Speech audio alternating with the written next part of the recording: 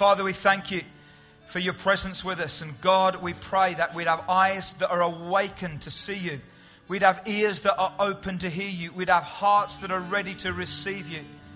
Lord, whether we've been in this church many years or whether this is our first and perhaps our only visit, God, would you fill this place with your presence, and would we know that you love us, not just a crowd, but individuals. And God, I pray that wherever we've come from, people from other nations that are here this morning, or whether we're Halzoin people, born and bred, Lord, every one of us is special, valuable, precious in your sight. So God, would you speak to us? God, even I pray that you would give us a specific word. Many of us have come with questions in our life. God, I pray that you'd speak into that today. That we go away knowing that there is a God in heaven who loves us, who lives on the earth by his Spirit. And God, I pray that we would receive that today. In Jesus' name we pray. Amen. I want to ask you to take your seats. I want to ask Excel if you could head out. Please, guys, have a great time. Thank you, band. Fantastic. We're going to come back and sing again in a moment. I want to just tell you, though, that yesterday and Friday night, the elders who are the leadership team, or one of the main leadership team here in the church, myself, we were away for a 24-hour retreat, which we do every year. And we really sensed we had a great time together. We ate way too much food for a retreat, to be honest with you. But we had a great time together. And we really sensed as we were praying and discussing together that this season that we're in as a church right now is absolutely critical and vital to us. And if you're a visitor this morning, you've come from another church, or you've come from another country, you're here with OM, or you're just visiting, then we're really glad you're here, okay? We really are, and we hope that you get a lot out of the service. But I want to say to those of you that consider this as your church, okay, this is that community, we're in a crucial time as a church. And I want to ask you, all of you, to be praying over these next few weeks. Okay, because in a month's time, on the 18th and 19th of October, we'll be gathering you together and sharing vision and where we're at with the building and what we believe God is saying and all of that. We really believe this is a crucial time for us. And as part of that, what we're going to do is that over the next 4 weeks, I'm going to be looking at some letters that were written to some churches 2,000 years ago, okay, in the book of Revelation. I've never looked at this series before, so this is all fresh to me. It may be old hat to you, but it's fresh to me, and I hope it will come over in a fresh way to you as well. We believe that this is going to speak into who we are as a church, and then when God speaks specifically to us, we'll have kind of open hearts ready to hear what he wants to say. We're going to use some modern technology. We're experimenting with some new mediums of communication as well. So as a way of introducing this series, take a look at the screen. We live in a culture that loves communication. Every day we're bombarded by messages from all different places and all different sources. But I do wonder, are we so saturated by communication that actually we miss the really important messages? How would you react if you heard that God himself had sent you a message, that in your inbox was mail from Jesus? That's kind of what happened around 2,000 years ago to 7 churches in Asia Minor. It weren't messages in their inbox. These were dictated by Jesus to the Apostle John while he was on the island of Patmos. And we can now find those messages in the book that we know as Revelation. Can you imagine being in one of those churches and sitting together and listening as someone read out that message from Jesus that came through the words of the Apostle John? Does God have something to say to us through these ancient words? Do we really have ears to hear? This is Ephesus, one of the most important archaeological sites in the world. In its day, Ephesus was the major city in Asia Minor, which is the area we now know as modern-day Turkey. At its height, Ephesus had a population of around 300,000 people, and it was an important city for commerce and for trade and for religion. If you walk through Ephesus, and you can do that today if you go there to the archaeological site, there's a road that runs through the middle that was 11 metres wide that goes straight down to the old port. There are some amazing buildings in Ephesus. The Temple of Diana or Artemis was considered one of the ancient wonders of the world. There was a large colony of Jews here in Ephesus, and in AD 52, Paul made his first short visit along with Priscilla and Aquila. In Acts chapter 19, Paul visits Ephesus again on his third missionary journey, where he begins to establish and build a thriving church. The problem was the spread of the church, the spread of the gospel, began to threaten local businessmen who made money selling idols to the local people. It culminated in this very amphitheatre where a riot started out, and it meant that Paul had to flee from the city for his life. But Paul left Timothy, the young Timothy in Ephesus, who consolidated the growth of the church. From this place, the gospel began to spread throughout the whole of the ancient world. This is the mother church. This is the headquarters. And Ephesus, you've got mail. That's pretty cool, isn't it, that? And I can also do the weather as well, if you want me to do that, so I can actually do the weather report. If you've got a mobile phone, I'd like you to put it in your hand, and I'd like you to say after me, I can switch this on to silent. Can you do that? I will not text. I will not Facebook. I will not tweet. I will only look at it if I'm looking at the Bible. Can you say that with me after me? Is that all right? Okay, you get the point. The book of Revelation is an amazing book. How many of you really understand everything about the book of Revelation? So easy to understand, isn't it? It's so clear. It's so obvious what it's all about. It was written by the Apostle John around AD 95. And it was written to a church, to the early church that was, if you like, had begun to grow and expand now, and we were planting churches out and in the Roman world, in Asia Minor and all around there, and about to enter into a very difficult time of persecution under the back end of the reign of the Emperor Nero and the front end of the reign of the Emperor Domitian. And much of Revelation is about the future. But the bit that we're going to look at the next 4 weeks is not about the future, it's about the present. And in chapters 2 and 3, Jesus speaks through the Apostle John directly to 7 churches, 7 established churches in Asia Minor, and we'll look at all of that, and you saw it on there. And this is about what God wants to say to them in the now. This is not about the future, this is about right now. And my hope and prayer is that as we look at these ancient churches and we look at these ancient letters and these messages, we'll look at it in context, which is why I want you to see images and I want you to understand a little bit of the history of these places. But beyond all of that, we're asking the question, God, what are you trying to say to us? Because we've got ears to hear, haven't we? Have we? We've got ears to hear. Our ears are open. Spirit, what is it that you're trying to say to this church and to our lives? And it kicks off in chapter 2, verse 1, to the church in Ephesus. And it says this: to the angel of the church in Ephesus. Now, that may be a literal angel, like wings and a Gabriel. It may actually more be about kind of like the spirit, like a spirit of that church. In other words, it's a little bit like every church has its own kind of feel and its own spirit, its own culture, its own DNA. And it's like the church in Ephesus was different from the church in Philadelphia and different from the church in Corinth and Philippi. And there's like an angel, there's like a spirit, a different kind of culture about each of these outbreakings of church. And it's interesting what it says there. It says, these are the words of him who holds the 7 stars in his right hand and walks among the 7 golden lampstands.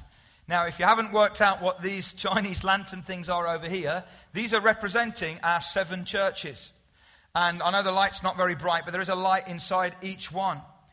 And this imagery and this metaphor that Jesus is using is really important, because Jesus says, you know, these 7 churches, I, the Lord of the church, walk among them. This is important. We have to understand that this church is not our church primarily, it's his. In fact, any church, the kingdom of God, the church across the world, is not ours, it's his, isn't it? He's the head, the Bible says. He's the Lord of the church, and he walks among the 7 golden lampstands. And that image, that metaphor for lampstands and light is really important.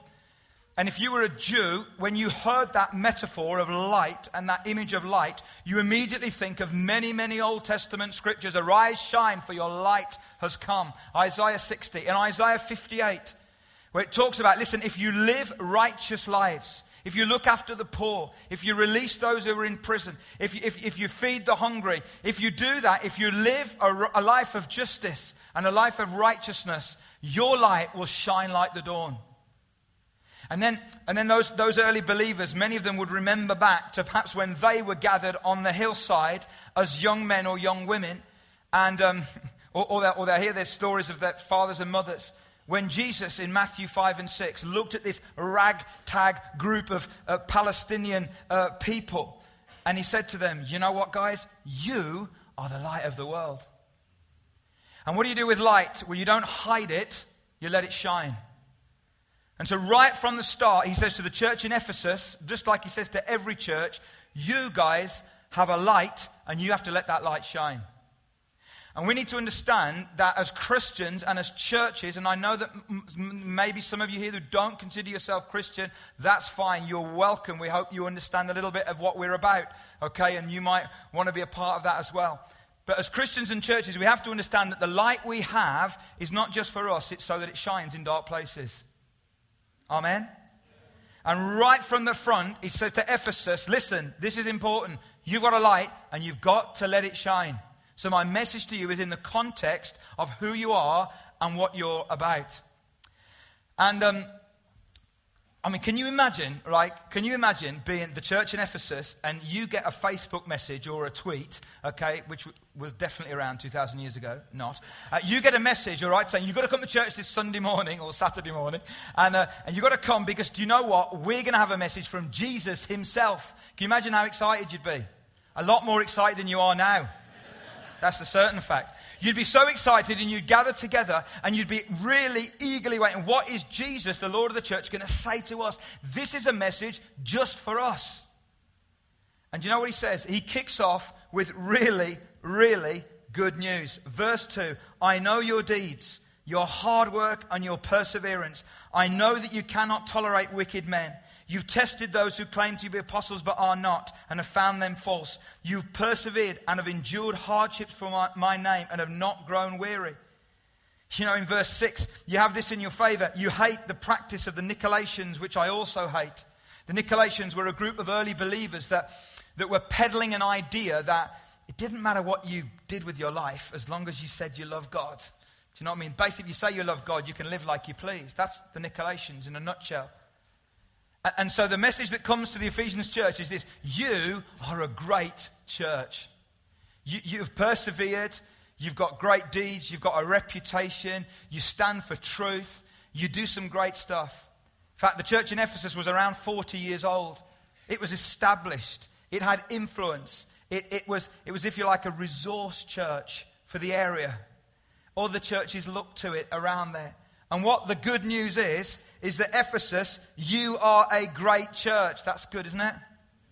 You'd be great. You'd be really pleased to hear that. And I want to say that I see a lot of this in us as a church. This is a great church. We're a part of a great church. If you're a part of this church, you are a part of a great church. We're now coming into our fourth decade, if you like, up to that kind of period. So we're not a new church in that sense. I mean, we are in the light of 2,000 years, but we're not in that sense. We're established now. We've got something going on. We have a reputation. We have an influence. We're doing some good stuff. And that's all good.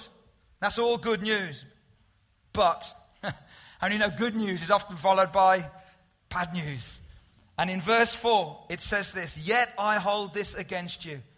You have forsaken your first love. The Message puts it this way: you've walked away from your first love.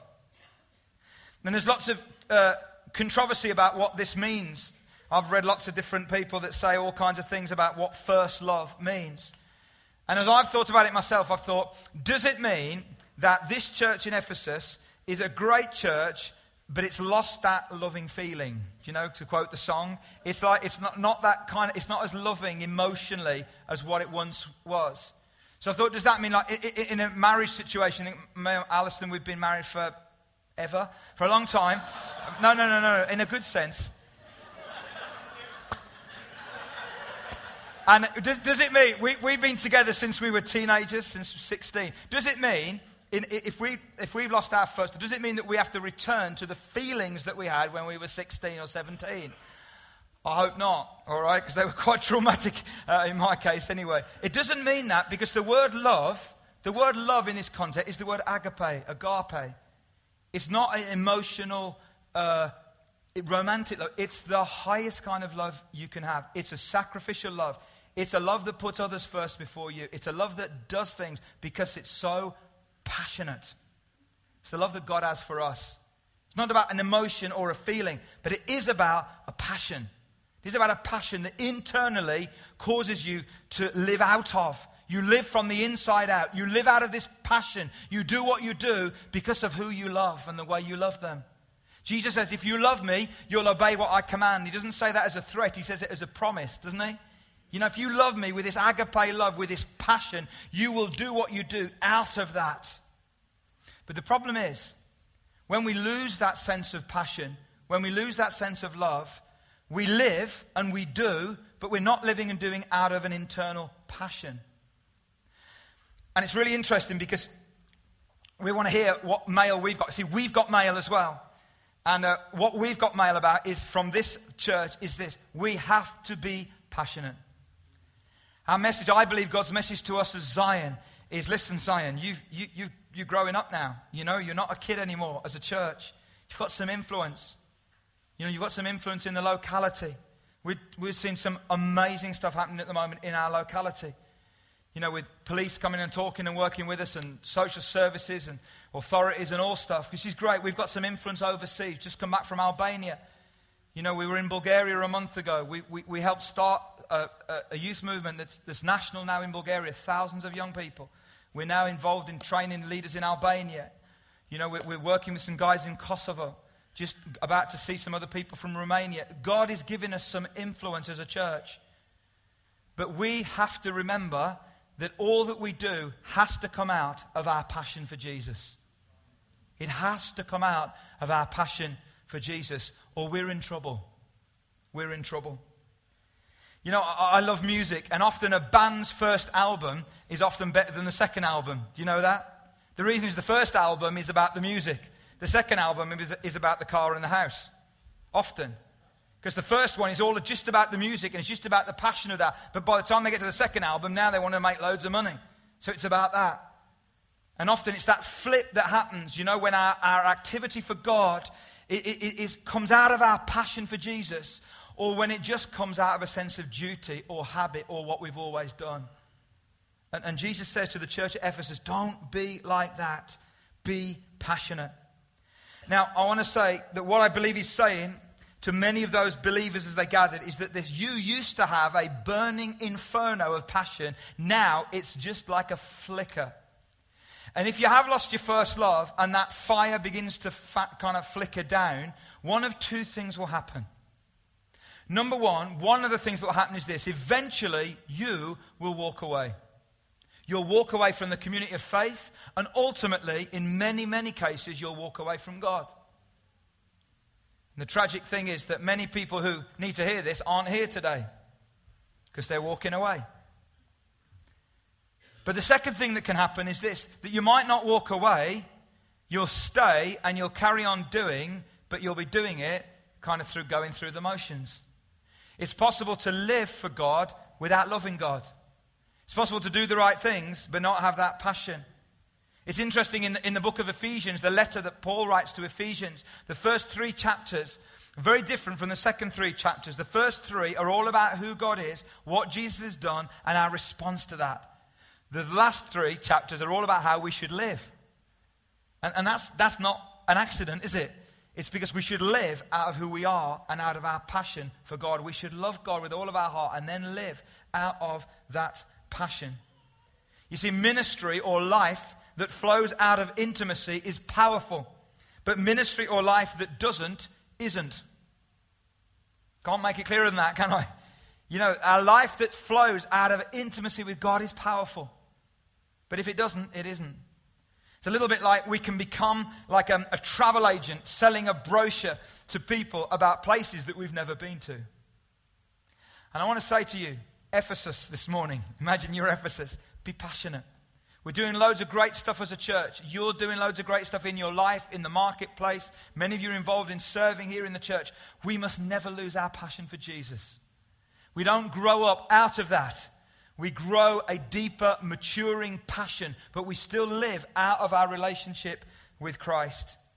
You see, the scary thing is that Jesus says, and he goes on to say it later on here, you see, if you don't, it talks about what to do. He says, if you don't do this, if you don't come back to your first love, do you know what I'm going to do? I may well come to you, Ephesus, and I may actually turn your light off.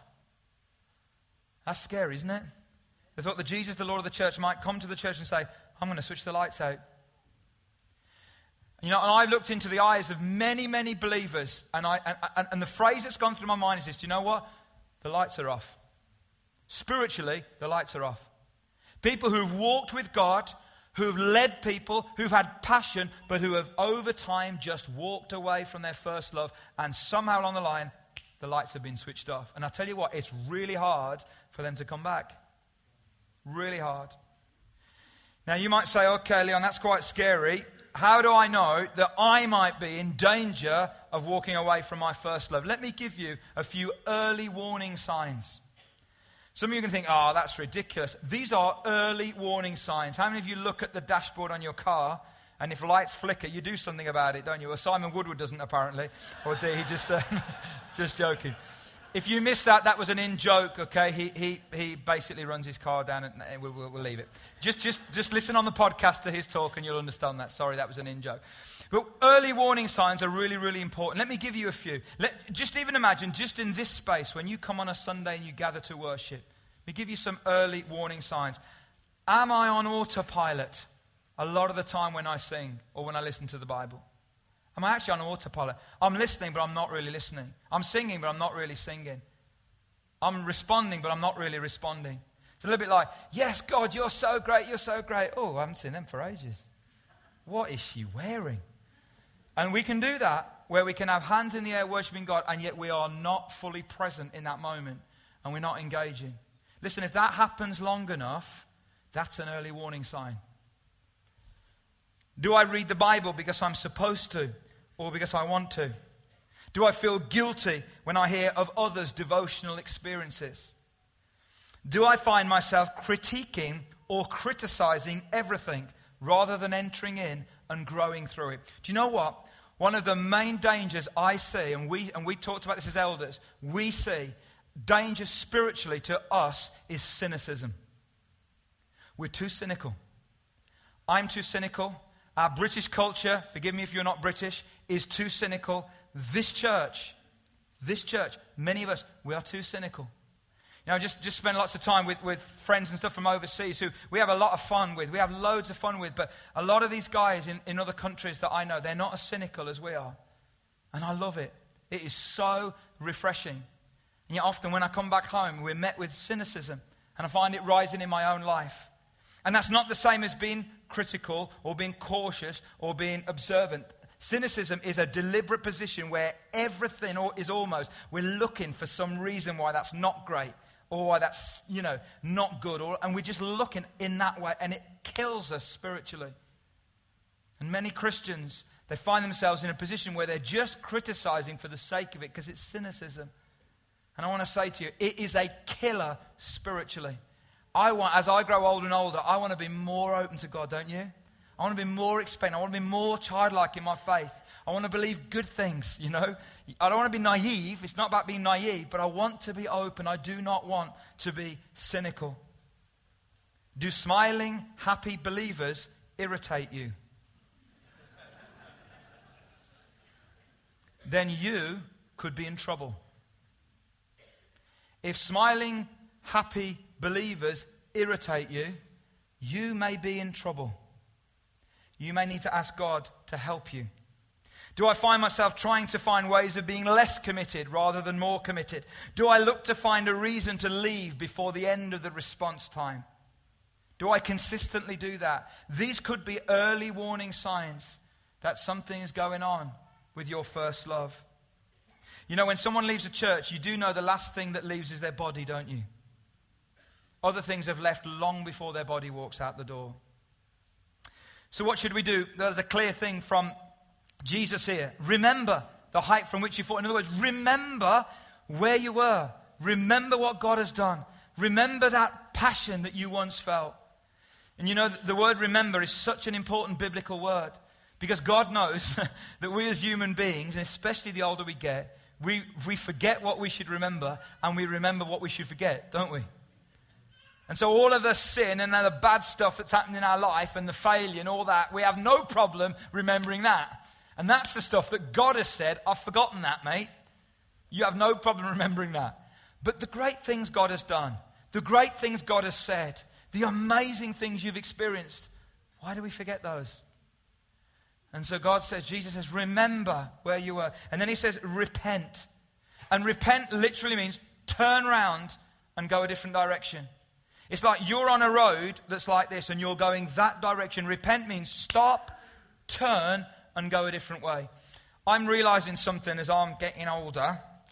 You know, one of the things that hurts me the most is people that I know and love who've walked with God who are now not walking with God. It wrecks me like you wouldn't believe. I could cry just thinking about it right now. And I'm realizing, the older I get, that there's more people that I know like that now. And so in Eastern Europe, I've been going to Bulgaria for 21 years. Some of my best friends are there and I've watched them grow up and stuff. And some of those guys that I've walked with for 15 years, they're not walking with God like they were, and that wrecks me. Others, they are, which is fantastic. But you know what? I'm realizing this. When you're on a road going a certain direction, unless you stop and you turn around, there is nothing I can do for you spiritually. So if you're walking away from God, unless you stop and turn around and go a different way, nothing I can do will help you. Nothing anybody can do will help you. That's why I think Jesus let some people go, because he knew that they were on a road and they weren't stopping. Now when someone says to me, actually I've stopped, I'm walking away from God, I don't want to do that, I want to get close to God, I don't know how to do it, I'm not sure how to do it, I'm struggling with this, but I've stopped walking that way and I'm facing that way. All the time in the world for you. All the time in the world for you. But the sad thing is that some people just set their face and they're walking away, and the best thing we can do is to let them go. Repent. Return. Come home. Do the things you did at first. It's like Jesus saying, listen, you guys, you're doing some great stuff, but some of you, you've lost your first love. So remember what it was like. Stop in that direction and come home. Come home to the Father. Forget about what you're doing for a moment. Just come and love God. Just come and let God love you again. Just come and return to your first love. Why don't we stand?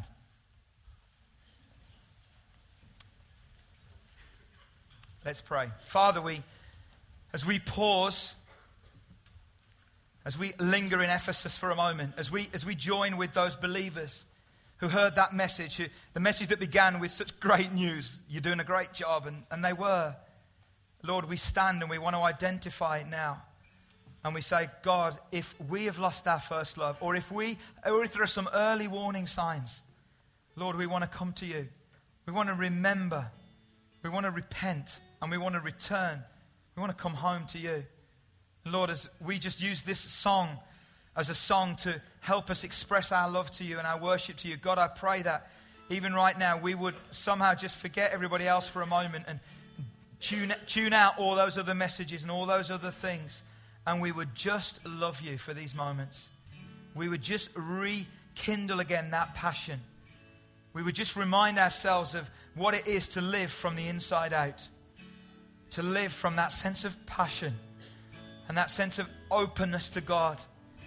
And Lord, I pray that for many of us, this will just be the start of perhaps coming back to you and coming back to that passion. Or for some of us, it will just be that, reminding ourselves of how great it is to live in relationship with you. Lord, if there's anyone here this morning who's walked away from you and perhaps they're right at the edge of that road, God, I pray that even now that you would stop them and that they would turn and that they would begin that walk back to you. So Lord, as we worship you, God, I just pray that we would worship you in spirit and in truth and with passion. In Jesus' name. Father, we bring ourselves to you as individuals and as a community of faith. And we say to you, Lord, we do love you. And God, we want to remain passionate. Lord, as we get older, as individuals and as a church, we want that passion to grow, not diminish. We want that passion to grow, that we would love you more, that we would live for you from the inside out, not because we have to, not out of duty or out of compulsion, but out of a response to your love. And Lord, I pray that individually, God, some of us may just have heard you whisper, that early warning sign, that's for you. And I pray, Lord, that we won't be like people that drive on when the light on the dashboard is flashing, but we will stop and we will attend to it, because we don't want to head in a direction that's away from you. God, we want to be with you. We want to live passionately for you, I pray, in Jesus' name. Amen. Amen. You take your seats for a moment, and if that's God's message for you this morning, then you hold on to that, okay? We're going to move to Smyrna now, and this is what Smyrna looked like. As we move further north, we come to the city of Smyrna. This city still exists, but is now known as Izmir. Smyrna knew from an early stage that Rome would be the power player in the region, so lined itself up with Rome very, very quickly. Smyrna was famous for its magnificent and beautiful buildings. It was often called the Crown of Smyrna, and it was known as the first in Asia for size and beauty. It's no wonder that Jesus begins his message to this church with these words, I am the first and the last. And he ends with the words, so be faithful and I will give you the crown of life. Smyrna was the center for the cult of emperor worship. So Jesus' message about his supremacy and his authority was vitally important in this part of the world.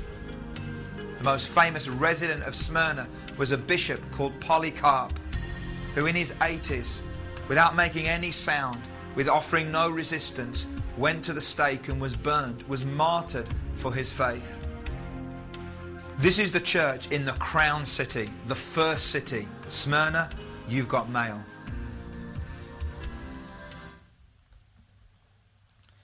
Chapter 2 and verse 8. Just before we look at this, ask you a question. Who here is competitive? Some of you said, I'm going to be the first to put my hand up for that. Who loves to be number one?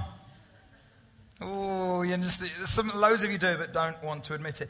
Smyrna was a competitive city.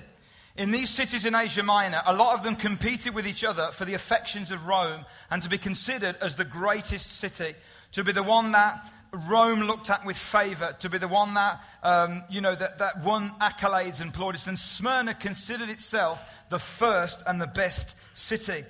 It's interesting that in 600 BC, the city is wiped out by an invasion. For 400 years, it's a ghost town. Then 200 BC, the city is resurrected. They used to say it was dead and now it's come to life. That's what they used to say about their own city. So put that together, Smyrna considered itself the first and the best, and that it died and that it came back to life. Isn't that interesting that Jesus then uses these words to address this place? These are the words of him who is the first and the last, who died and came to life again. What Jesus is saying to the city as well as the church is this. Listen, you think you're the first and the best. You think you died and came back to life. But I want to tell you, I'm the daddy. That's what he's saying, isn't it? I am the first and the last. I'm the one that died and came back to life again. And then he addresses the church. And he says something. In fact, I want to suggest to you that the first two words in verse 9 are some of the most beautiful words you can ever hear from God. He kind of walks amongst them and he says, listen, Smyrna, I want you to know this. I know. Isn't that amazing? I know. And he goes on to talk about your poverty and your afflictions and your suffering and persecution and prison. And you need to understand that a lot of the words that he uses, yes, they are relevant to real things, external things, but a lot of the Greek words actually mean internal more than external. So the word afflictions means internal pain and internal pressure more than external. And the idea of prisons isn't just literal prisons, but it can be figurative prisons. And it's a little bit like he's saying, listen, I know you guys, you're living in a godless place and you're going through difficulties, but I want you to know something. I know. Somebody just came to me in the worship when we were singing then and just felt that God gave them a picture of somebody here. And that last evening you were sat and you were kind of like almost crying saying, God, do you really understand the situation that I'm going through? And God wanted you to know, yes, he does. And perhaps even these words that I'm bringing to you today are kind of like God saying to you, listen, you think that I don't know, but I do know. And it's like Jesus says, I know you. I know your poverty. I know the difficulty you're in. I know the suffering. I know the pain. I know all of that. And if we can pause from Smyrna for a while and apply it to us, it's a little bit like Jesus wants to say, do you know what? I'm walking among you and I want you to know, Merlin, I know. Matt, I know. Martin, I know. Shirley, I know. And for some of you this morning, you say, oh yeah, have you ever been in a situation where you thought, nobody knows what I'm going through? And there's that old Negro spiritual, isn't there? The old spiritual that says, nobody knows the trouble I've seen or something like that. And when you're going through something, you can easily feel that nobody understands what you're going through. But I want you to know, that may be true of a lot of people around you, but it's not true of your God. He knows. He wants to say, I know you're single and you're struggling with that right now. I know that you're a lone parent and you're struggling with that. I know you're going through a difficult marriage. I know that you're in a very, very difficult job situation. I know you've not got a job and you're looking for one. I know you're going through a health challenge. I know you're going through a financial challenge. I know that you're going through friendship challenges. I know that you're going through emotional challenges. And Jesus just wants to say to you today, I know. I know. And you might say, well, that's all very well and good, but are you going to change it? But I tell you what, you've got to pause there for a moment. Because to know that he knows is powerful. I know. I know. I know what you're going through. And then there's a message that comes to them, and I believe this is a message to us. And he goes on to say, I know your afflictions, I know your poverty, I know the slander of those who say, blah, blah, blah. Do not be afraid of what you're about to suffer. The devil will put some of you in prison and test you. You're going to suffer persecution. And then he says, be faithful. Wow. So we've got mail this morning. We've got a message from Smyrna as well, from this text, from Jesus. And it's this, Zion, be faithful. Don't just be passionate, but be faithful. Now, it's easy to be faithful when life's going well, isn't it? But the context of this is when you are going through difficulty and suffering, and the word suffering there is more about the internal suffering and sorrows that you go through. So don't think, oh yeah, they're talking about persecution and prisons and that doesn't apply to us. This message is more about the internal suffering and distress that you're going through, sorrow that we all go through. And Jesus said, when you're going through tough times, be faithful. Be faithful. How long? How long am I going to go through this tough time? Well, interestingly enough, there's a time there, isn't there? The devil's going to test you and you'll suffer persecution for 10 days. That sounds to me like a prophetic word, doesn't it? If you've ever heard that, you will. It's not a great prophetic word. If you receive this, you're going to suffer from the devil for 10 days. Now, if you ever give anybody a word from God, be really careful about how specific you are. In fact, I want to encourage you to come on Tuesday evening because we're going to look at this whole area. We're going to look at what the Bible says about gifts in the Spirit, about giving words to one another, about dreams and visions and speaking in tongues and all this stuff. Really be careful when you're specific because that phrase 10 days doesn't mean 10 days. It's frustrating about the Bible, isn't it? You don't know that unless you understand it. But when you study that, it doesn't really mean 10 days. It's a biblical term. It literally means a brief period of time. It's like that idea of 70 times 7 Jesus says to Peter. That's like forever. But a brief period of time, for 10 days, it's a brief period of time. And it's like Jesus saying, you're going to suffer for a brief period of time. It's just like 10 days. Now that 10 days might last years. But it's a brief period of time in the light of eternity. And also, he wants you to know this, it will not last forever. There will come a day when that 10 days will be done. So you're going to go through some difficulty and some suffering, but it's a brief period of time. It's 10 days. Turn to the person next to you and say, it's just 10 days. I want you to do that because I want you to hear that phrase. Because this week, This week, this month, this year, some of you are going to need to remind yourself, do you know what? It's just 10 days. It's just 10 days. It's a brief period of time in the context of eternity. Now, my 10 days might be years, but it's 10 days. It will stop. It will end. Hallelujah. It will end. And through the 10 days, the message to you and me is this: be faithful. Be faithful. Be faithful to God. 2 Corinthians 4 verse 16. Amazing. Paul says, therefore we do not lose heart, though outwardly we are wasting away. We wish. Yet inwardly we are being renewed day by day. Listen to this. For our light and momentary troubles. The light and momentary troubles Paul is referring to are shipwrecks, beatings, floggings, imprisonment, stonings, being driven out of cities. It's not light and momentary. But that's how he views them in the light of eternity. They're brief, and you know what? They're 10 days. It's 10 days. For our light and momentary troubles are achieving for us an eternal glory that far outweighs them all. Listen, this is so important biblically. You have to get this. When you go through difficulties and you stay faithful, that very process of staying faithful through the difficulties produces in you an eternal weight of glory which is heavier than the difficulties you went through. If you don't understand, if you never heard that, that is biblical truth that we need to get a hold of. When you go through difficulties and you stay faithful, it achieves in you a weight of glory that is weightier and heavier and more valuable than the weight of the troubles you went through. How long are we to be faithful for? Well, Jesus says, even to the point of death. Doesn't mean when someone kills you, it means when you die. It means that you are to be faithful for the rest of your life. How many of you would love to be faithful to God for the rest of your life? How many of us also know that we know other people who've also said that and haven't been? And I want to be, don't you? I want to be faithful to God for the rest of my life. What will happen if we do? Well, he says then, and then I will give you the crown of life. This is an interesting phrase. In the Roman world, coins had an image of the emperor on with a crown. It's where we get the word diadem from, the crown. We sing it in one of our old hymns. And it's like Jesus saying, you know what, Smyrna loves sucking up to Rome, and it's a great big city, but you know what, you're going to get the crown of life.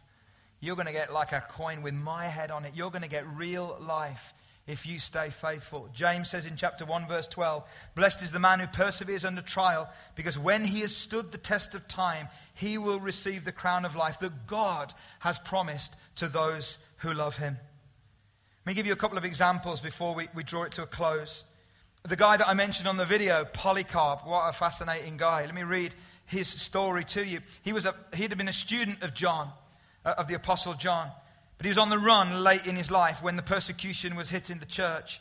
While he was traveling, a child recognized him and immediately informed the soldiers. When they found Polycarp eating, he offered to share his food with the soldiers who were coming to arrest him. Crazy is that? After eating together, Polycarp asked if he could have 1 hour to pray. The soldiers agreed, but later regretted their decision. Polycarp prayed so fervently that the soldiers were convicted of their own sin. Can you imagine that? So they came to arrest him and he said, can I pray? And they said, yeah. He prayed so much, they were, we're sinners, what do we need to do? So they kind of regretted that in one sense.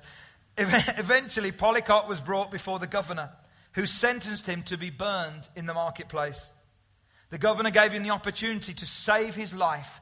All he had to do was to deny Jesus. Polycarp refused, stating, for 86 years I have been faithful to him. How then should I blaspheme my king who has saved me? Isn't that phenomenal? Like, I've been faithful, and I'm going to be faithful even to the point of death. They secured Polycarp to a stake and lit the wood around him. The flames rose up around the courageous believer, but miraculously did not burn a hair on his body. The governor was furious. He ordered a soldier to pierce the Christian's side. Story goes that when the blood came out, the flames stopped. They had to light it again. They finally succeeded in killing Polycarp, but but were unable to kill his faith and triumphant spirit. His last recorded prayer was this: I praise you for making me worthy to be received among the number of the martyrs this day and this hour, so that I share in the cup of Christ for the resurrection of my soul. It's phenomenal, isn't it? And I think when you look back in history and you look at people like that, it's easy to think, wow. And we aspire to it, but it's so far out of reach that we disconnect from it. Last week, we were in Albania, Simon, Pete and myself, and many of you know that a friend of mine, a pastor, Tani, was shot and murdered last October. He was killed, shot as he ran, shot in the back twice and then in the head. And he was killed because he was part of a blood feud that happens in the north of Albania. And as I went this year again, and I just spoken to his widow just a couple of weeks before, and just heard what was going on in her life, and chatted to some people out there who know the situation, who gave me a lot more detail about what had happened. For 5 or 6 years, they lived under this blood feud. And there are 600 families in northern Albania that are living under this blood feud. It's just a horrific thing. And what happens is that when something happens between families and they say, right, we're going to kill somebody. And in Tani's case, they said, right, we're going to kill the best of your family, which was either Tani or his brother. And this is what I want you to think about. Because this is not Polycarp now. This is people that I know. Real people that I know.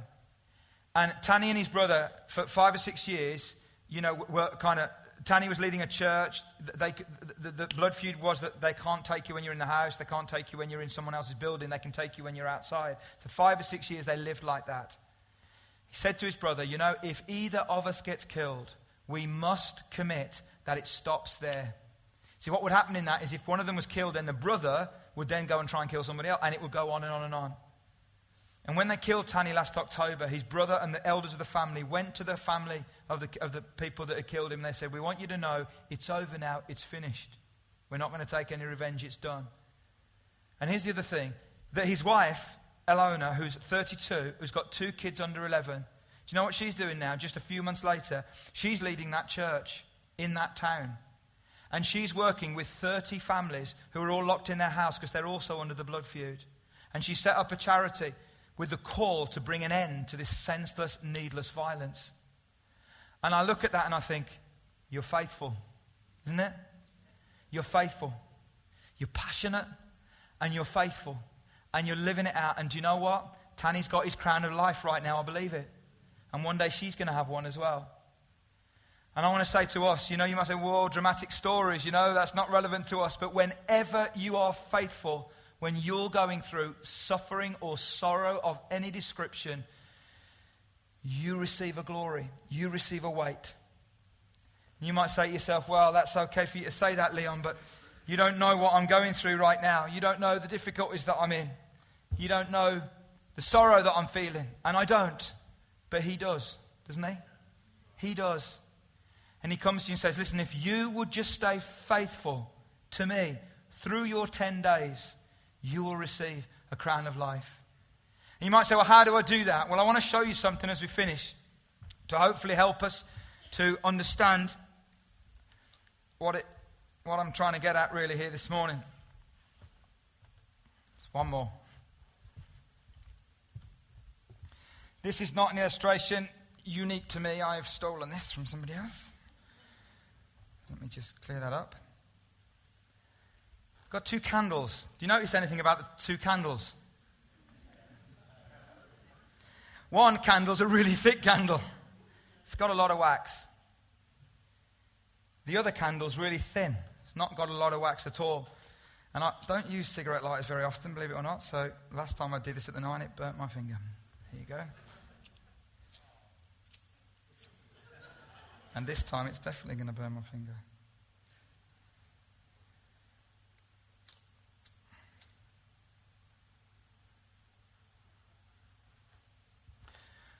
What do you notice now? Light's the same. It's interesting. In verse 9, look at what he says in verse 9. I know your afflictions and your poverty, yet you are rich. I know your poverty, yet you're rich. How can you be poor and rich at the same time? It's like, how can you be full and empty at the same time? Do you know what he's saying is this? He's saying, listen guys, I know what you have, all right, compared to other people, but you don't know what you really have. And here's the thought I want to leave you with. How much wax you have in your life, okay, is different. Some people have got a lot. They've got a lot of wealth. Their family is great. They've got a lot of good things. They've got a lot of health. They've got a lot of wax. That does not determine the light that your life gives, because the wick is exactly the same. Everyone is born into this planet with the same ability and potential to be a light for Jesus. We're just given different wax. We're just given different wax. Some people have a thick amount of wax. Some people have a thin amount. The light is the same. You're poor and yet you are rich. You don't have a lot of wax compared to the other people. Yet you are rich if your wick is lit. See, that's the key thing, because if your wick is lit, not only are you giving off light, you're giving off heat, and there is the potential to light other candles as well. Isn't that amazing? And yet some of us, you see, when we go through our 10 days, we look at other people and say, if only I had more wax, if only I had what they had, if only I had the job that they had, or the car that they had, or the mental ability that they had, or the character that they had, or the this, or the that, or the other, and we say, if only I had more wax, then I could be brighter for you, then I could be faithful. And God says, it doesn't matter how much wax you've got, it matters whether your wick is lit. And you know, the amazing thing is that Jesus is the light of the world. And he is the one that lights lives, isn't he? He's the one that lights the wicks. I don't know whether you've ever heard of a guy called Carlos Slim. Anyone ever heard of Carlos Slim? He's the richest man in the world. He's a Mexican businessman. Just for fun, he built a museum costing $60 million just to put in his own works of art and stuff that he collected. He's got a lot of wax. But his wick is exactly the same as yours and mine. The issue isn't about how rich we are or how thick the wax is. The issue is, are we on fire for Jesus? And as we finish today, I want to say, if you're going through your 10 days right now, be faithful. Be faithful. How do you do that? Make sure you're lit. Make sure you're lit. Make sure that Jesus is light in your life. And you might say, oh, I wish I had more wax, and that's fine. But listen, don't focus on the wax. Make sure you're lit for him. Amen? Let's pray. Let's close our eyes for a minute. Ask the band to come back up. I want to do two things this morning as we close. I want to give a response for all of us, and then I want us to specifically ask a few people to come out, and we want to pray for you specifically this morning. But first, I want us just to close our eyes for a moment. And if you today, you're going through your 10 days, you're going through a 10 days, and immediately, some of you say, oh, well, I'm not being burnt at the stake, and my husband hasn't been murdered, and all that stuff. Just ignore all that. You're going through difficulty, internal, external, or both. You're going through a time of sorrow. You're going through a time of difficulty. You feel a little bit constrained. You're in a prison. You're going through a tough time. And more than anything else, you want to be faithful. You want to stay lit. Then I want you just to stand right now. And I want to pray for you.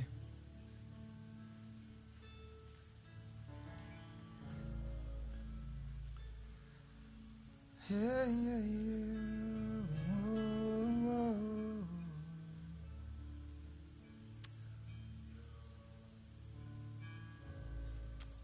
Father, we just, this awesome holy moment, we just say we love you, Lord. God, we want to just see ourselves there now with that church from Smyrna, hearing this message. And I'm the first and the last, and I died, but I've come back to life again, and I know. Lord, I just pray that we'd hear that. Everyone who's standing, I pray they'd hear that really clear. I know. And then, Lord, I pray that, Father, you would help us to stay lit for you. I pray that all these folks standing, look, I pray, God, that you'd help them to stay faithful to you right until the end. Right until the end. And Lord, their 10 days is going to finish. I don't know when, but it will come to an end. And all through this period, God, I pray that they would stay lit for you. Lord Jesus, I pray that they would be alive and burning and on fire for you. Help them, encourage them, and strengthen them. Lord, if that flame is like a flicker right now, it's fading fast. God, breathe life into it. Fan it in the flame again, I pray. And Lord, there will come a moment when you'll say, okay, the 10 days is over. And Lord, that will be a great moment. But until that moment, Lord, please help them to stay faithful In Jesus' name I pray. Amen.